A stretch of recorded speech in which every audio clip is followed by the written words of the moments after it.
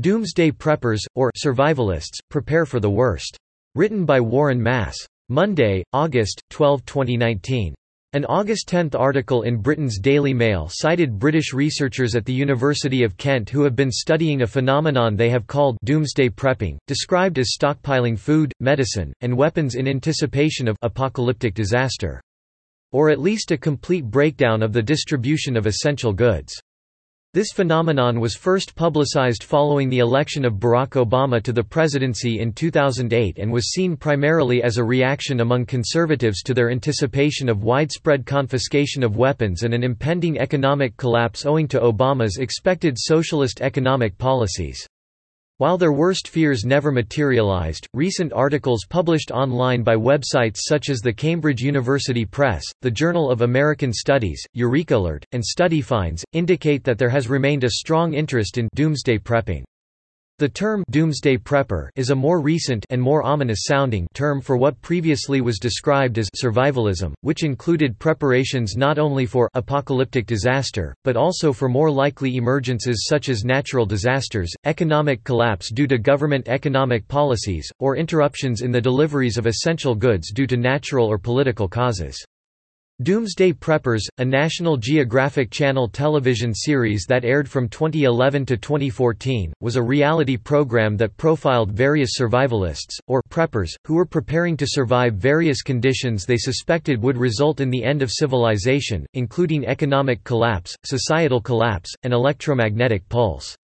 While being prepared for potential emergency situations should logically be viewed simply as prudent preparation for life's emergencies, the fact that guns are among the items often stockpiled by survivalists has led the media to portray survivalists as right-wing extremists.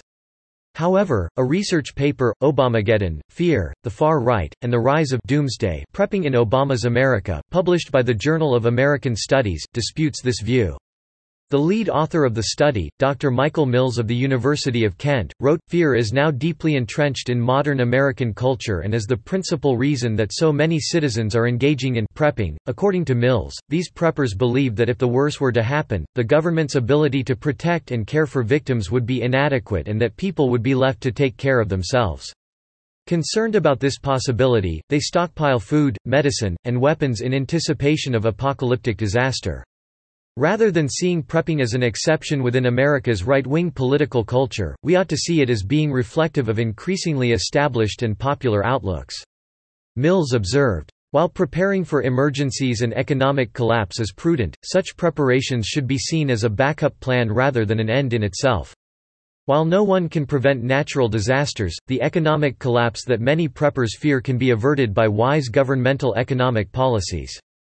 Preppers would do well to join other citizens engaged in education and action to promote such policies, such as through the programs offered by the John Birch Society, the parent organization affiliated with The New American. Subscribe to The New American and listen to more by clicking podcast on the top right corner of our homepage.